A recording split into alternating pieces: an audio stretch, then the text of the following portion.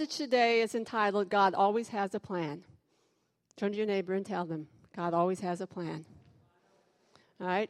And God already began to speak that to us in worship, right? He's such a faithful and good God, through the spontaneous worship and that my husband was speaking and things. God just encouraged us that he is moving and wants to work in our lives. So he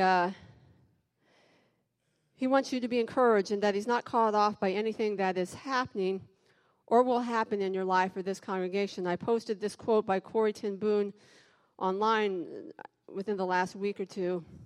She said, "There is no panic in heaven. God has no problems, only plans." That's a good thought, right? To keep in our mind. Whatever you might be going through, whatever we go through on the congregational level, whatever happens, God's not panicking about it. He doesn't see it as a huge problem that is insurmountable. He has a plan. God always has a plan. Say it to your neighbor. God always has a plan. Now, you and I may not know that plan, and unfortunately that's often the case why we're in the midst of these difficulties and these problems to us. We don't always see the plan, and that gets us a little flustered and a little out of kilter, but God always has a plan. Say it to your neighbor. God always has a plan. So we're going through the book of Acts, not in its entirety this summer, but highlighting different things. So we're reading from Acts chapter 8, only the first 8 verses. So follow along there on the PowerPoint. Remember Rabbi Michael spoke about last week, Stephen was the first martyr, and he talked about that. And so this is after his martyrdom, and it says, "And Shaul gave his approval to this murder. Starting with that day, there arose intense persecution against the Messianic community in Jerusalem. All but the emissaries were scattered throughout the regions of Yehuda and Shomron. Some godly men buried Stephen and mourned him deeply. But Shaul set out to destroy the Messianic community. Entering house after house, he dragged off both men and women and handed them over to be put in prison. However, those who were scattered announced the good news of the word wherever they went. Now Philip went down to a city in Shomron and was proclaiming the Messiah to them. And the crowds were paying close attention to what Philip said as they heard and saw the miraculous signs he was doing. For many people were having unclean spirits driven out of them, shrieking. Also many paralytics and cripples persons were being healed, so that there was great joy in the city." Amen. Continue to read the rest of the chapter this weekend just to get the whole gist of the story and everything that took place. Hopefully you're reading through the book of Acts this summer just to be saturating in with us as we're going through this message series. So the first thing I want us to look at as we read through this story is that Adonai can use difficult times in our lives. You see, God used the persecution here of the Kehillah for the spreading of the Besorah. And as I mentioned, Rabbi Michael spoke last week about how we should expect opposition. But I want to encourage us this morning to expect open doors also from the opposition that may come our way. Many of the believers were forced to leave their homes and to go out. However, Adonai used that to open up the door for the good news to be spread. And that's exactly what Yeshua said would happen. If we look in Luke chapter 21, he says, "But before all of this, they will arrest you and persecute you, handing you over to the synagogues and prisons, and you will be brought before kings and governors. This will be on account of me, but it will prove an opportunity for you to bear witness." God has a plan. Say it to your neighbor. Always has a plan. For most of us, at least at this present moment, and that could change, we are not facing the threat of being thrown into prison. Persecution is manifested in different forms, which we've talked about a bit.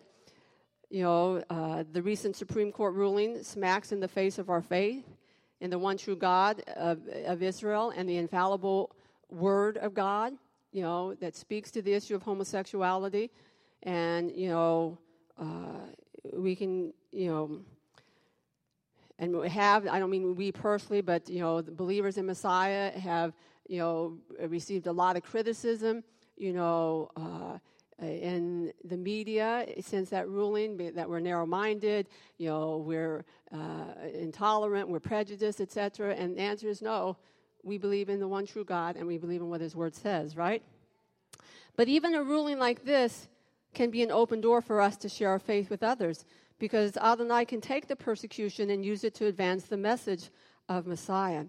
And when persecution comes, and not just persecution, but when we face difficulties, this was a difficult time for this congregation here in the book of Acts. We need to remember, as one writer put it, Satan is not sovereign, but God is. Selah. Satan is not sovereign. Now, sometimes it could feel like that because darkness rages all around us, right? And the evil seems to abound. But Satan is not sovereign. God is. And in the midst of any personal difficulty, and again, I know God, my husband doesn't know my message. You might have known the title because I posted it. But I don't discuss my message with him. I know it was God leading him prophetically in the worship to encourage us, because we face difficult situations sometimes and have problems that we're trying to wrestle through. God wants you to know that He's there in the midst of those. And Romans 8:28, a scripture that many of us could quote, tells us that, furthermore, we know that God causes everything, say everything, to work together for the good of those who love God and are called in accordance with His purpose. So everything that you're facing personally right now, no matter how difficult and painful it may be, and I know that there's a lot of pain that some of you are going through right now, no matter how painful and difficult that situation may seem to you, I want you to be assured that God will work it for your good, because that's His promise. Now, you may not see how, and you may say, you don't know all the details. I don't have to know the details, because I know the God in whom we serve. And I know that He will turn everything around and work it for your good and for my good. See, this early congregation had experienced trouble. Think about it. They just lost a leader in Stephen. Some of them lost their homes. They lost the support of one another as they were scattered abroad. They lost safety and security. They were being hunted down from house to house. Think about that. What did that happen to you and me today? People came from house to house looking for us because we believed in Yeshua as the Messiah. What happens when a congregation goes through difficult moments? Well, I think we can learn a few principles from this first century congregation, and I'm going to share those with us this morning. I pick it up from this passage and again from the entire book of Acts, because they faced a lot of difficult situations. The first thing is, do not blame God. Why is this easy for us to do? Because when things go wrong, we feel like God could have done something about it. We feel He could have stopped it if it was hurt or pain that was caused to us. And this first century congregation could have been struggling with similar feelings. Where are you, Adonai? Why are you letting them persecute and kill us just because we believe in Yeshua as the Messiah? Yeshua raised the dead. He performed miracles. Why can't He perform a miracle in protection on our behalf? This thought process is not something new to us today. If you struggle with thoughts like this sometimes, we see it in ancient Israel. Often they were facing difficult situations, and they often questioned God and felt that He was to blame or that He had somehow forgotten them. The sons of Korah, who are mentioned in our parsha today, and we're actually talking about them downstairs in the Junior Shabbat lesson, write this in Tehillim 42. They said, I say to God, my rock, why have you forgotten me? Why must I go about mourning under pressure by the enemy? My adversaries taunt me, feel as if my bones are crushed as they ask me all day long, where is your God? Where is your God? And that's what the enemy does to you and me. Am I the only one that hears those things in my head? Right? So when something you're facing difficulty and challenges, pressures, whether it's at work, family, And here you've dedicated your life to God, and what's the enemy saying? Well, where's your God now? How come he's not helping your family now? How come he's not helping you at work? With your finances? Where's your God at? Where's he at? And it's a rhetorical question to cause doubt to come into your heart. Yeah, where is God? I want to tell you, God is very much alive, and God always has a plan. Turn to your neighbor and say it. God always has a plan. Okay, you're going to turn to your neighbor, and you're going to say it like you really, really mean it, because by the end of this message, you're going to believe it. God always has a plan. You may not be able to see it right now, and you may feel like there is no way out of this situation or this circumstance.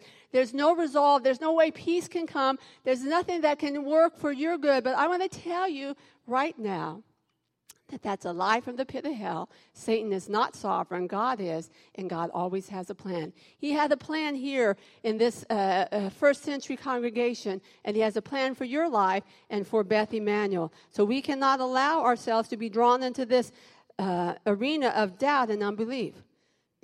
We also read it in Yeshayahu chapter 49, verse 14. God is saying, but Zion says, Adonai has abandoned me. Adonai has forgotten me. And God goes on to say, in the book of Isaiah, I can never forget you. You are engraved on the palm of my hand. I will never forget you. And you need to understand that you are precious in God's sight. And he will never, ever forget you. I would imagine that this first century Kehillah were feeling some similar things. Like I said, they were being hunted down, dragged out of their homes, thrown into prison, and even being killed. Yet we don't ever see them blaming God. See, unfortunately, just because we are believers does not mean our lives will be without pain or adversity. We will all walk through heartache and tragedy. We will all experience loss and walk through difficult seasons in our lives. And at times there will be battles that seem to go on and on and on and on and on. And you might feel like giving up hope and saying it's no use, because if God really cared, he would help me. But I want to encourage you, God is not to blame, and he has a plan. And you stand and see the salvation of God on your behalf. The second thing that I think we can learn from this first century Kehillah, we don't want to blame God, but we don't want to blame one another. Philip didn't get mad at Kepha and Yochanan and say to them, it's your fault that we're going through this persecution and difficulty.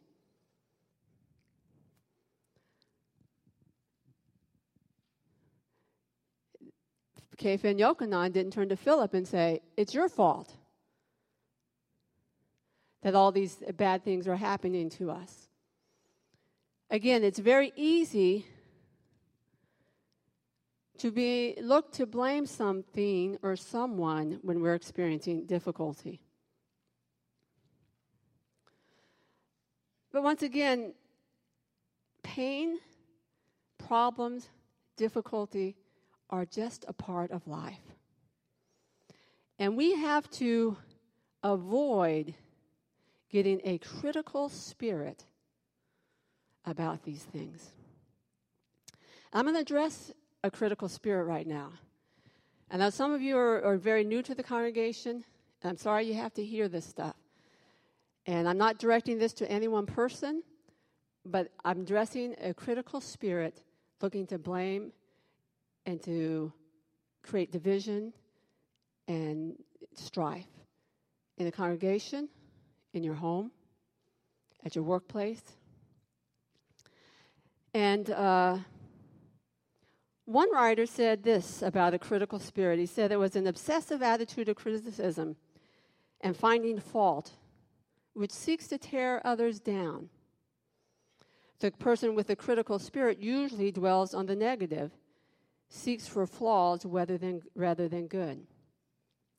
And he goes on to say that, people talk about constructive criticism. The only criticism that is ever constructed is that which is expressed in love to build up, not to tear down. And it's always expressed face to face and never behind your back. And that's what I want to talk about for a few moments. I'm going to share some things from my heart that have once again, come to our attention.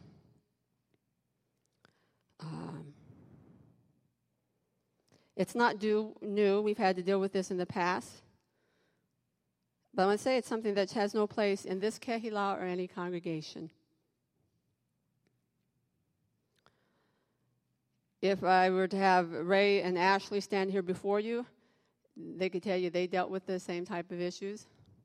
I remember speaking to this issue, the last time I really spoke to this seriously was during the building process. But people have been talking to others about the congregation and about us. Things are being said like this. Oh, it's not how it used to be. Things have changed. I don't sense the presence of God. Funny, as I just read the card from a pastor and the other minister who has ministered all around the world, their take on the service here was, wow, the presence of God was so awesome.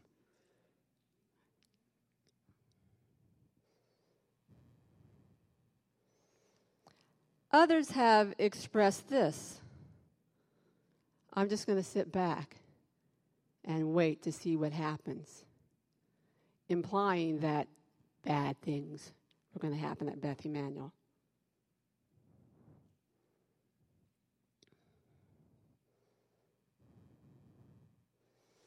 Not new. Those who have been here a long time know I have a metal plate and screws in my leg because I had a tumor in my leg. Had the surgery within 6 months of our marriage to scrape the tumor out, but it recurred, so I had to have a surgery the following year. And in that year, there were people in the congregation saying to one another that God was using this and I was going to die. Why? To this day, I don't know, because, again, it was never said to me, right? It was told to me that they were saying this. Why was God going to use the tumor to kill me? I don't know. So that people are saying these things, oh, let's just sit back and wait and see what happens at Beth Emmanuel. I'm just going to draw back and wait to see. I'm going to tell you what's going to happen at Beth Emmanuel. God's going to pour out His Spirit. God's going to fulfill His word and His promises. Even as Ray spoke here, and I believe Ashley, if he was here, if he could make it to one of these celebrations, he's clear in Australia, would say the same thing. The best is yet to come. And I want to tell you, this week we don't watch Christian TV very much at all these days. We mainly watch the food channel and the car channel. Most of the time, it's the car channel. My daughter can tell you a lot about cars. She goes to these car shows with her dad and stuff like this. But my husband, we were waiting to go work out, and he just flips it, as I'm telling everyone, go to the bathroom, so we go work out, and he flips it, and it's T.D. Jakes. And he's there speaking to his congregation, and he's talking about not quitting because God has a plan, and to keep going and just don't give up. And he says this right as we're getting ready to walk down, and I knew this was the word of God to us because this was the last thing on the slide, the movie presentation I had put up here for Beth Emmanuel. He said, the best is yet to come. So what's going to happen at Beth Emmanuel? Yeah, you can sit back and you can pull back. But I want to tell you now, the best is yet to come. You go ahead and pull back. You won't be a part of it. You won't. You won't. Your attitude should be one of working together. Right? As we shared a couple weeks ago, and if you didn't get your puzzle piece, you need to get it. If you don't know what I'm talking about, you need to get the message I preached when we all pull together. We all are part of what God wants to do here. And instead of being critical and finding fault, we need to work together. And the funny thing is, not just statements about the congregation, People are going around saying things about our personal life, my husband and mine. Exactly, that they have no clue about. Things that are not true, and they haven't come to me and my husband and even asked us about these things. Friends, it's simple. Matthew 18 says, go talk to your brother. Right?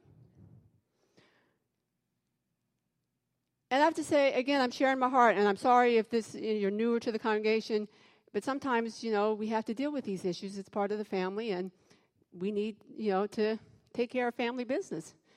And as I said, I'm not speaking to any one person. I know it's a spirit that has risen its head once again in this place. And, it did it during that building program, and we dealt with it, and God miraculously brought us through, and he's going to do the same now. But I'm dealing with this spirit because I'm not going to tolerate it.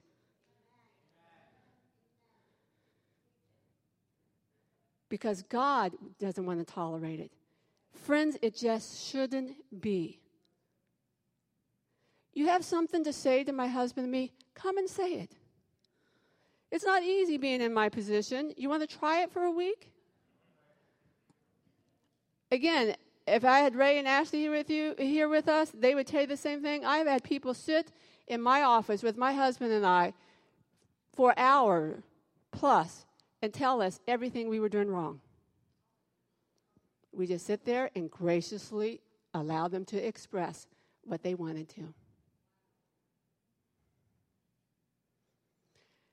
While I'm sharing my heart, I want to say this. My kids have heard things that they should never have to hear about their parents.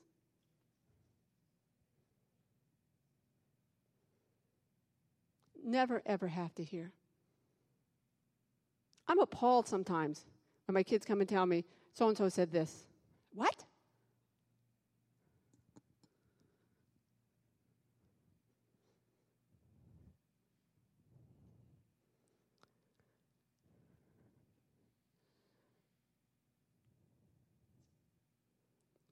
My kids have been in tears because of attitudes and actions. I said to my husband this week, I said, I'm reminded of being down at Brownsville. We went there for the leadership meetings.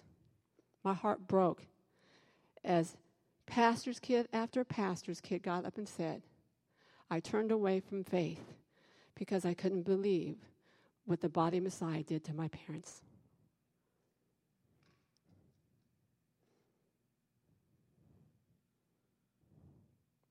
Shouldn't be, friends.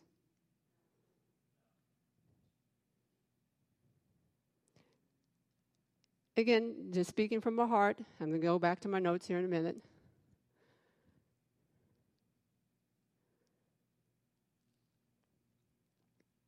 My husband and I are big enough to take anything you want to share with us. As I said, we've been told many, many things.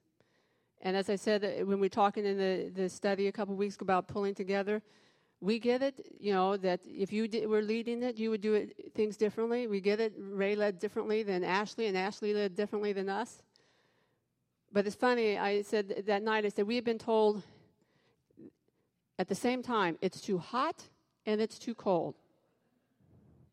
Then we've been told it's too Jewish and it's not Jewish enough at the same time, okay? So you see what I'm saying? We have to lead and hear the voice of God. And as we said that Wednesday night study, we get it. We understand the seriousness of our role as spiritual leaders, that we will give account in a way that no one else will ever have to give account. And I just want to encourage you that there's power in the negative words that you speak about me and my husband, about this congregation, and about others. The rabbis talk about it in this story. There was a wealthy Jewish man the rabbis talk about who was nearing the end of his life, and he tells the rabbi that he wants to make amends to all those whom he hurt and had spoken by the words he had spoken. So the rabbi instructed him to take a bag of feathers and put one feather at the doorway to the homes of every person he had slandered. So thinking this was a pretty easy task, the elderly man got a bag of feathers and placed a feather at the entrance to everyone's home that he had spoken negatively about and had been critical about. Having completed the task, he went and asked the rabbi, "What shall I do now?" And the rabbi said, "Return to each home and retrieve every feather that you placed at the door." He says, "But I can't. The feathers have floated off in the four winds." And the rabbi say, in the same way, you cannot retrieve the negative words that you've spoken about others. And the gist of the story is, you don't know how far those negative words you speak will spread.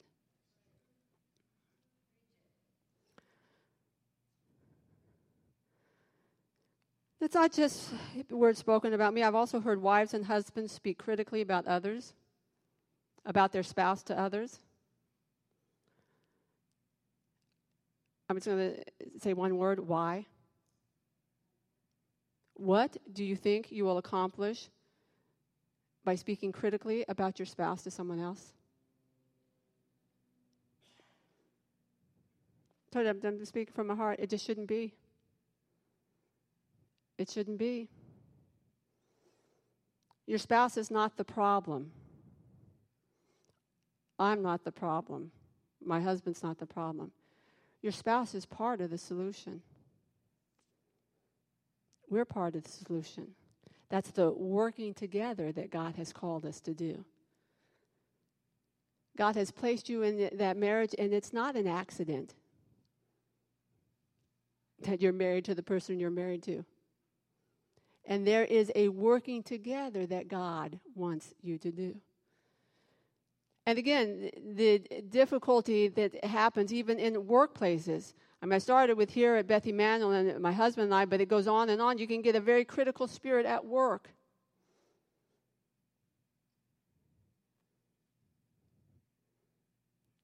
And it doesn't help to solve the issue. When you blame God or you start blaming others, it doesn't help.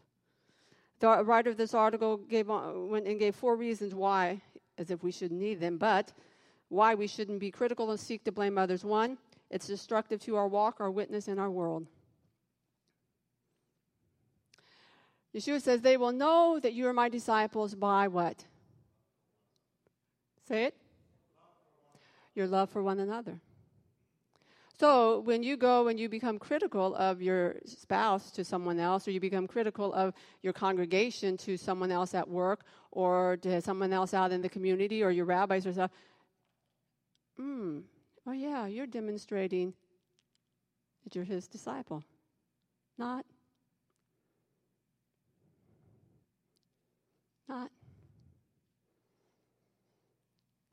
It's harmful to our relationship with God because unforgiveness and unloving and critical attitudes we have towards other people. The third thing he says, it's harmful to our witness because the world is watching. They are watching. And it's harmful to our families, our congregation, and our workplace. You see, these believers in the book of Acts were not looking to blame one another or become critical of each other because they were now facing a difficult situation. In fact, we see quite the opposite. They worked together. If you will go ahead and read the rest of Acts 8, you will see that Kepha and Yochanan traveled down and joined Philip in Rome, and together they ministered the good news. They worked together. Yes, it was a difficult time that they were facing. They were being persecuted. They were being chased out of their homes and hunted down. But they didn't turn against God, and they didn't turn against each other. They worked together.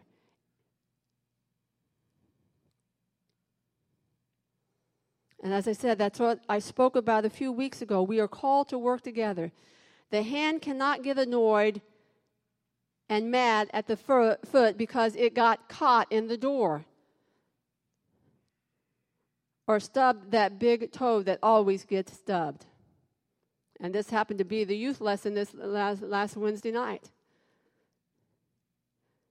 Just because your toe gets stubbed, you can't now say as the hand, I don't need you anymore, foot, because I am annoyed because I'm in pain.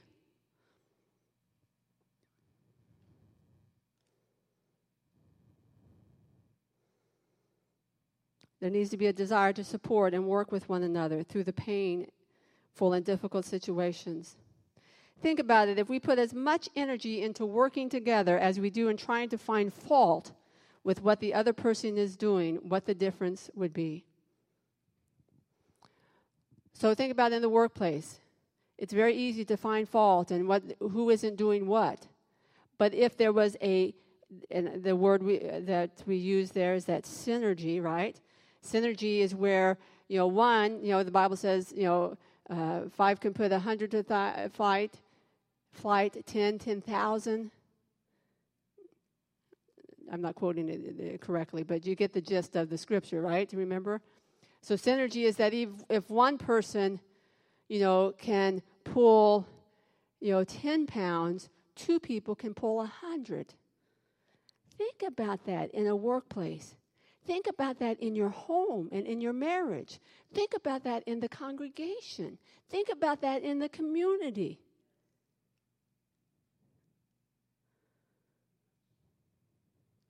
So we don't want to blame God. We don't want to blame others and become critical. What we do want to do is look for the new thing Adonai may be wanting to do through the difficult and painful moments we face. As I said, in this story here in Acts 8, Adonai used this persecution to get the message of Messiah to more people. And there are many more examples in God's Word to encourage us how God takes difficulty and uses it to bring good into our lives and lives of others. Of course, one of the stories that we are most familiar with is the story of Joseph.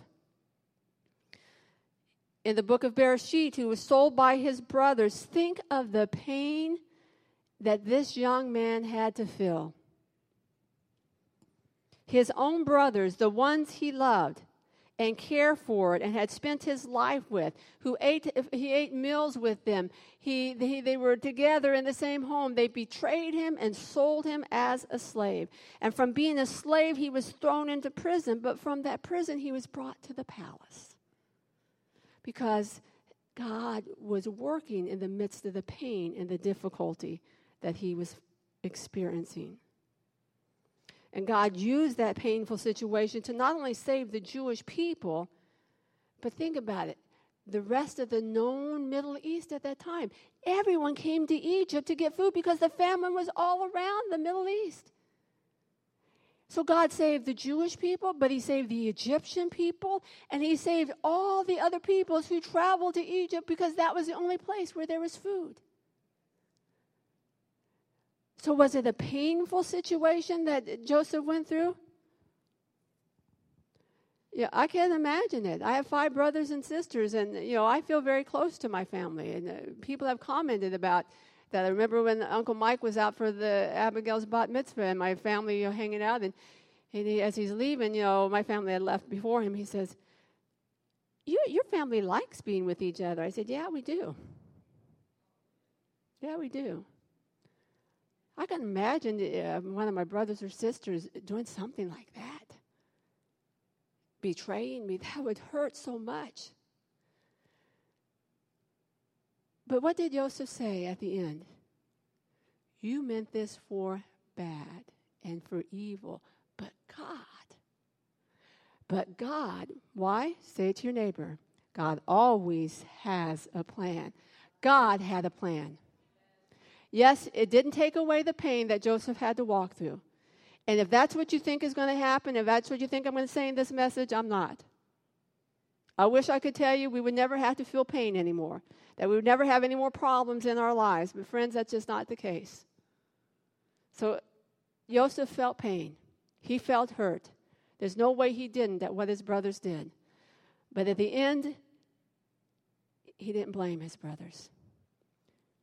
He said, God used this for good.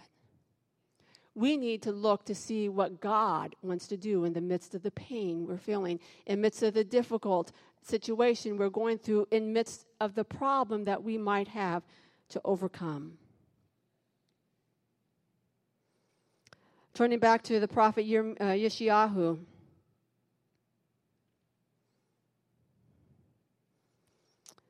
Chapter 43, but this is what Adonai says, He who created you, Yaakov, who formed you, Israel, don't be afraid, for I have redeemed you. I am calling you by your name. you are mine. When you pass through water, I will be with you. When you pass through rivers, they will not overwhelm you. When you walk through the fire, you will not be scorched. The flame will not burn you. There's an old song we sing to that. The point that God is trying to tell you, you might have to go through the flood and you might have to go through the fire, but I am there with you. And you will not be overwhelmed. You will not get scorched because I have a plan. Yes, you might have to go through pain. You might have difficulties. You might have challenges that you face. But I will be there with you, and I will work things out. Think about it. Again, difficult moments are opportunities for God to demonstrate his power and might on our behalf and for the message of Messiah to be made known. What came out of Stephen's death and the following persecution was that Rav Shaul, the man who sought them and hunt them, came to faith in Messiah Yeshua. Probably one of the most significant born-again experiences of the new covenant was this man who was the one doing the persecution now came to faith in Yeshua as his personal Messiah. And that one man totally turned the known world upside down with the good news of Yeshua. Friends, that's powerful. And you don't know, but through the situation you're facing and the difficulty you may be going through, or what we might go through as a congregation, that there is a person that God is going to use you to touch that will impact his world in such a powerful way with the good news of Yeshua the Messiah. And we need to look for what God is doing. As you continue on in Isaiah 43, God says, I am doing something new. It's springing up. Can't you see it?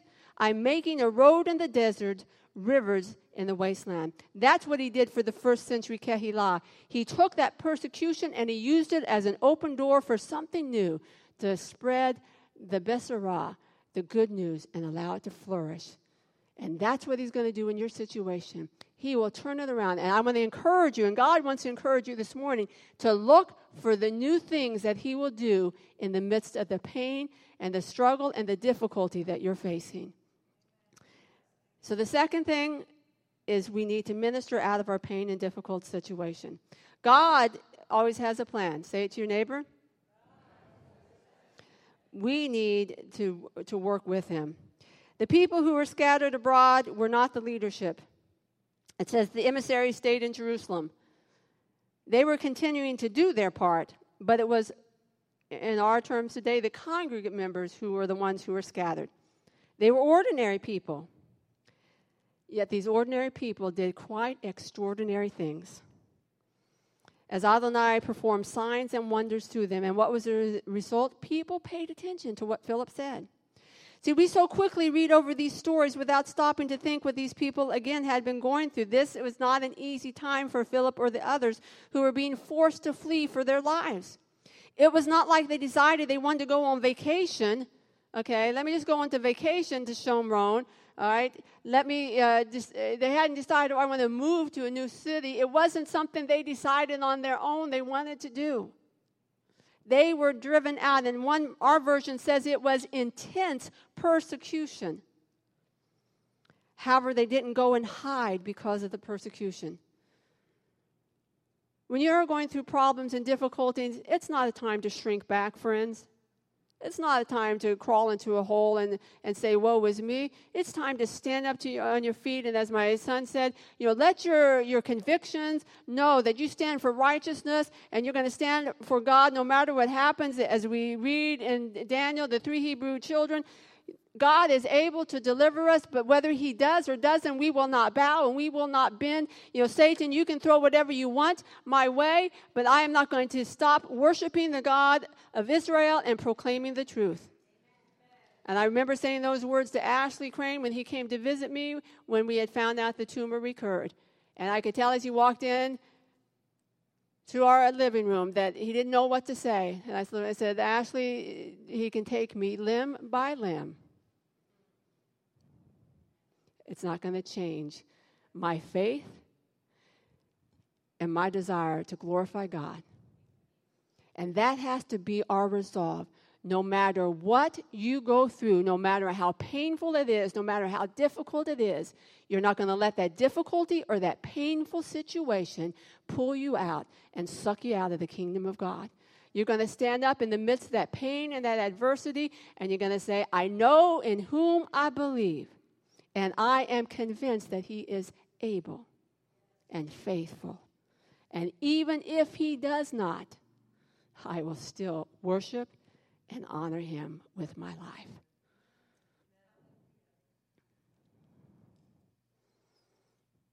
These believers in this chapter, they cooperated with Adonai's plan to do something new. They got up and continued in the practice of the emissaries, and they boldly shared who Yeshua was and what he had done in their lives. And they also began to move in signs and wonders. As I said, difficult situations should not make us shrink back. Think what would happen if these believers had done that. What would have happened if they had waited for the persecution to stop? Many people would not have heard the good news. Think of Rav Shaul. He says, 5 times I received 40 lashes, less one from the Yehudim. 3 times I was beaten with rods. Once I was stoned. 3 times I was shipwrecked. I spent a night and day in the open seas. In my many travels, I've been exposed to danger from rivers, danger from robbers, dangers from my own people, danger from the Gentiles, danger in the city, danger in the desert, danger at sea, danger from false brothers. Did he shrink back? Did he say, I can't do this anymore? No, he continued to go forward and to glorify God with his life, and that's what we need to do. And we need to share how Adonai has transformed and changed our lives. Bottom line, you, like me, can say, I was blind, but now I see. Anyone else? I was blind, but now I see. There's this story that an emissary to China tells. He says there was a Chinese farmer who had cataracts removed from his eyes at the mission clinic. So a few days later, the emissary doctor was looking out his window, and he noticed this farmer holding the end of a long rope. And in single file, holding to the rope, were several dozen blind Chinese who had been rounded up and led for miles to this doctor who had worked a miracle in the farmer's eyes. And he's bringing them all to the doctor. And that's how we who have received God's gift of eternal life through Yeshua the Messiah should be. We are so blessed that we want everyone to know. This week you need to take a rope out and go from house to house and from friend to friend and say, grab hold of this rope and come with me, because I'm going to show you the one who has forever changed my life and who has written my name in the book of life, and he will do the same for you. So grab hold of that rope and come along with me. I almost gave you pieces of rope this morning. But I was busy cooking yesterday for the VIM with my husband, so that's the way we should be. Our lives have been changed and transformed.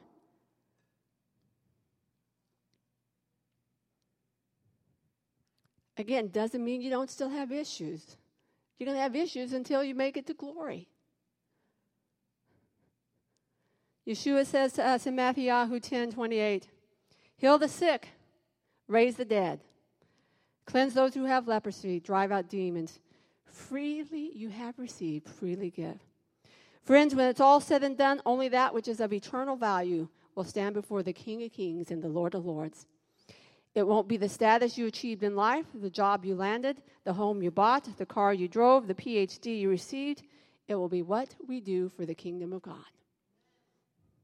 So my suggestion is, let's get to work. There's a lot that needs to be done for the kingdom of God. There are people who need, like that Chinese farmer brought all those people who he knew needed to see. They're all around you and I, and we need to bring them to the only one who can open their eyes, the only one who can transform and change them. And that is, we need to move, just closing with this, in signs and wonders. When we started the series on Acts, we were encouraged that Adonai wanted to fill us with his Ruach and power to be his witnesses, and part of that includes moving in the supernatural. We need to overcome our fear and step out in faith to lay our hands on the sick and see them recover. The power of the Ruach is to anoint our speech and our action. After being beaten, this is what Kepha and Yochanan prayed in Acts 4:29-30. So now, Lord, take note of their threats and enable your slaves to speak your message with boldness, and stretch out your hand to heal and do signs and miracles through the name of your holy servant Yeshua. I want to just say this as we talk about signs and wonder. Number one, we cannot manufacture them. You can't fake a miracle. Okay? It's pretty simple. Secondly, God is a God of miracles who still wants to manifest his supernatural power in the lives of people today. He hasn't changed. He still works miracles. 3, most of the time, though, and this is the catch, he uses people like you and me.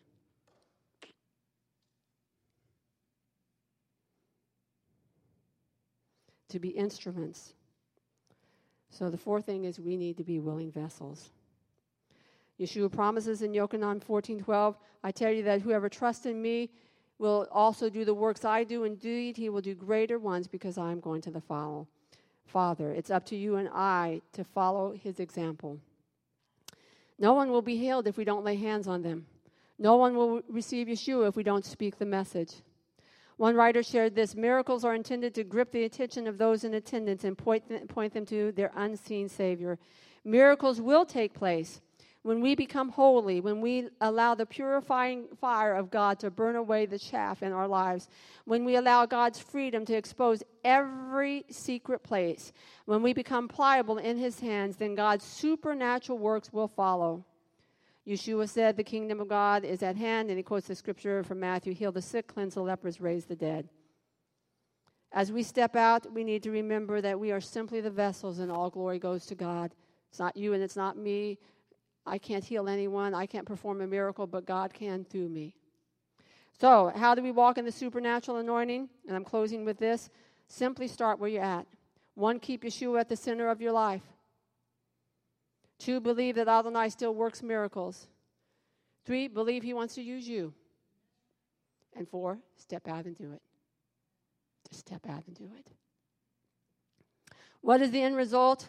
What happens as these early believers allowed Adonai to use a difficult situation for his glory? What happened when they cooperated with his purposes, even though they were experiencing much pain themselves? It said, great joy in the city. This world cannot bring joy. This world cannot bring true peace. The things of this world may bring some momentary relief. People may obtain some temporary satisfaction. But friends, great joy and true peace only comes through the Messiah. That's what I want to see in this congregation. And more importantly, that's what I want to see in the community around us, is great joy. Great joy. Friends, I want to tell you this morning, don't allow the circumstances or the situations in this world or in your life to make you think that God is caught off guard or not working in your life. Don't blame him. Don't blame others, but look for the new thing he wants to do in the midst of that situation. And even in your own pain, and even in that difficult situation, say, Hineni, here I am.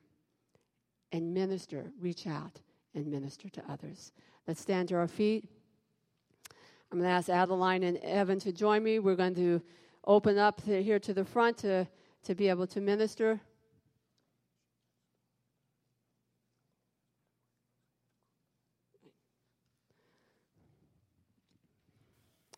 We're going to just pray for anyone who wants prayer. I just want to encourage you again, the power of prayer. A few weeks ago, someone here was here. It was actually the anniversary celebration. My husband just asked me to share the story. So he's having a problem with his hair. And, he was losing his hair. So his wife asked if Rabbi Michael could pray for him. And that week, they called back to say his hair is growing back. Thank you for praying, because whatever has caused this, I didn't get to talk to him and get more of the stories from my husband, but he was having this situation. He had lost all of his hair, and they didn't know what was going on, and Rabbi Michael prayed, and then they called, and he left a message saying, thank you for praying for me, and then right afterwards, she left a message, my husband forgot to tell you, his hair is growing back. So I just want to encourage you, again, God wants to move. Nothing is too insignificant to him. Nothing is too big for him. Whatever problem or situation you may be facing, God has a plan. Don't blame him, but look to him to be your deliverer and to be your source. So Adeline and Evan are going to come on up, and I'm going to step down. You need prayer related to the message or not, it doesn't matter. You need prayer for anything. We just want to encourage you to come on down and allow us to pray. My husband will minister, and then we'll come and close here in a few minutes. The Lord is my light, my salvation. Whom shall I fear? The Lord is my light, my salvation. Whom shall I be afraid? The Lord is my light, my salvation. Whom shall I fear? The Lord is my light, my salvation. Whom shall I be afraid? Oceana, Oceana, Oceana, we sing of your salvation. Oceana, Oceana, Oceana, we cry out for your salvation.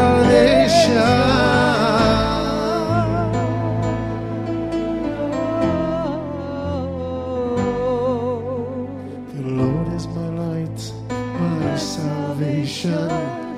Whom shall I fear? The Lord is my light, my salvation. Whom shall I be afraid?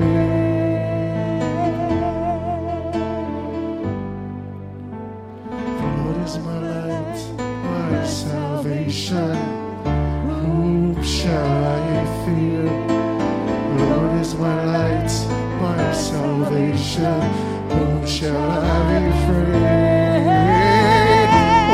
Oceana, Oceana, Oceana, sing of your salvation. Oceana, Oceana, Oceana, we cry out for your salvation. Oceana, Oceana, Oceana, we sing up your salvation. Oceana, Oceana, Oceana, we cry out for your salvation.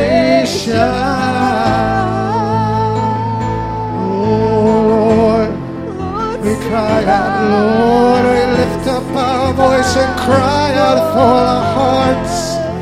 Save us, Lord, deliver us, heal us, God, we need you more and more, oh Lord.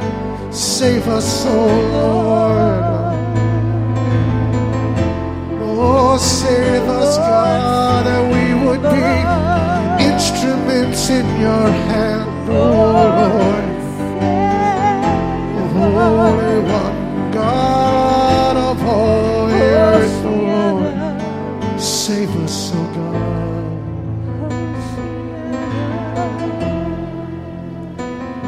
Save us, Lord. Oceana, Oceana, Oceana, we sing of your salvation. Oceana, Oceana, Oceana, we cry out for your salvation. Oh, your salvation is all we need.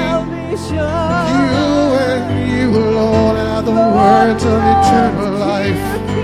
You alone can save to the uttermost, oh God, you alone. You alone, oh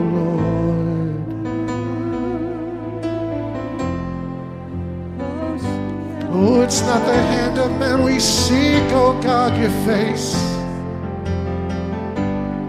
We seek your face. Your face. We seek you, Lord.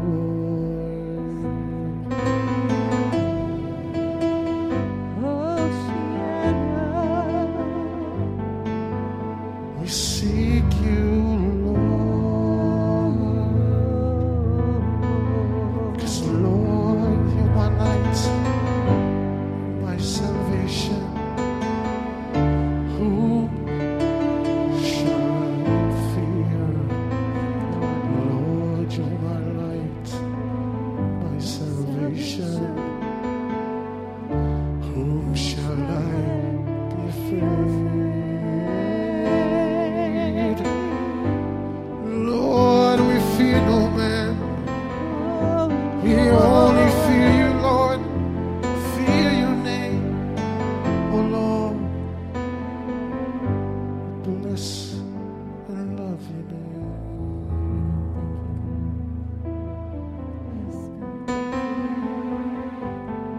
Save us, dear God. Holy One, oh Yeshua, Holy oh One, Messiah King, Yeshua, name above all names, King of kings and Lord of name lords. above all names.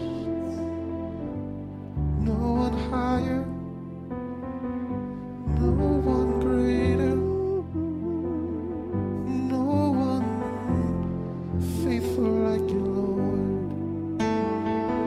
Faithful like you, Lord, to your people, Lord God.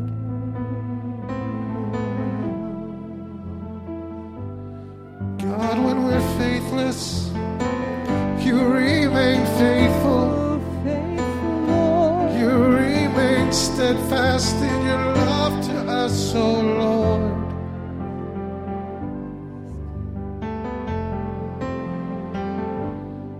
In your love, oh Lord, we bless you, Adonai.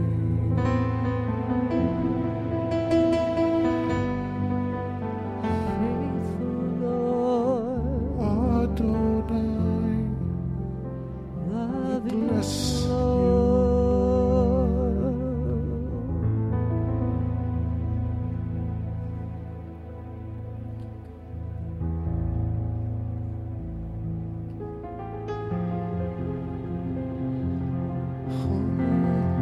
Adonai, Hoshiana, Adonai, Haslechana, Adonai, Haepnecha, Adonai, Hoshiana, Adonai, Haslechana, Adonai, Haepnecha.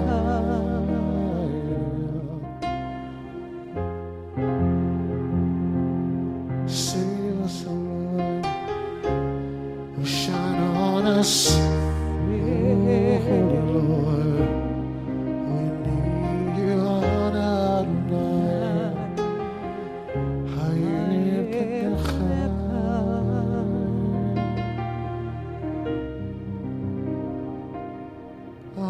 Adonai, Hoshiana, Adonai, Hatzlachana, Adonai, Haepnecha, Haepnecha.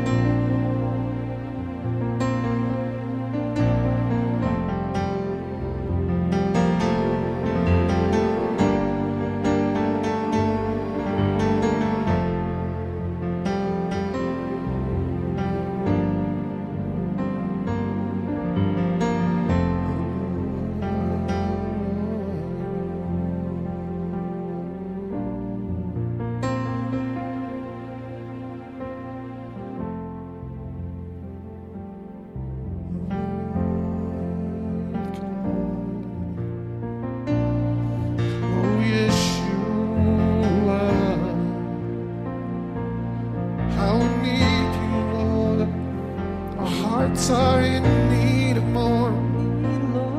Oh, Adonai, Yeshua. We say your name, the name above all names. Oh, Adonai, Yeshua. Oh, Adonai, Yeshua.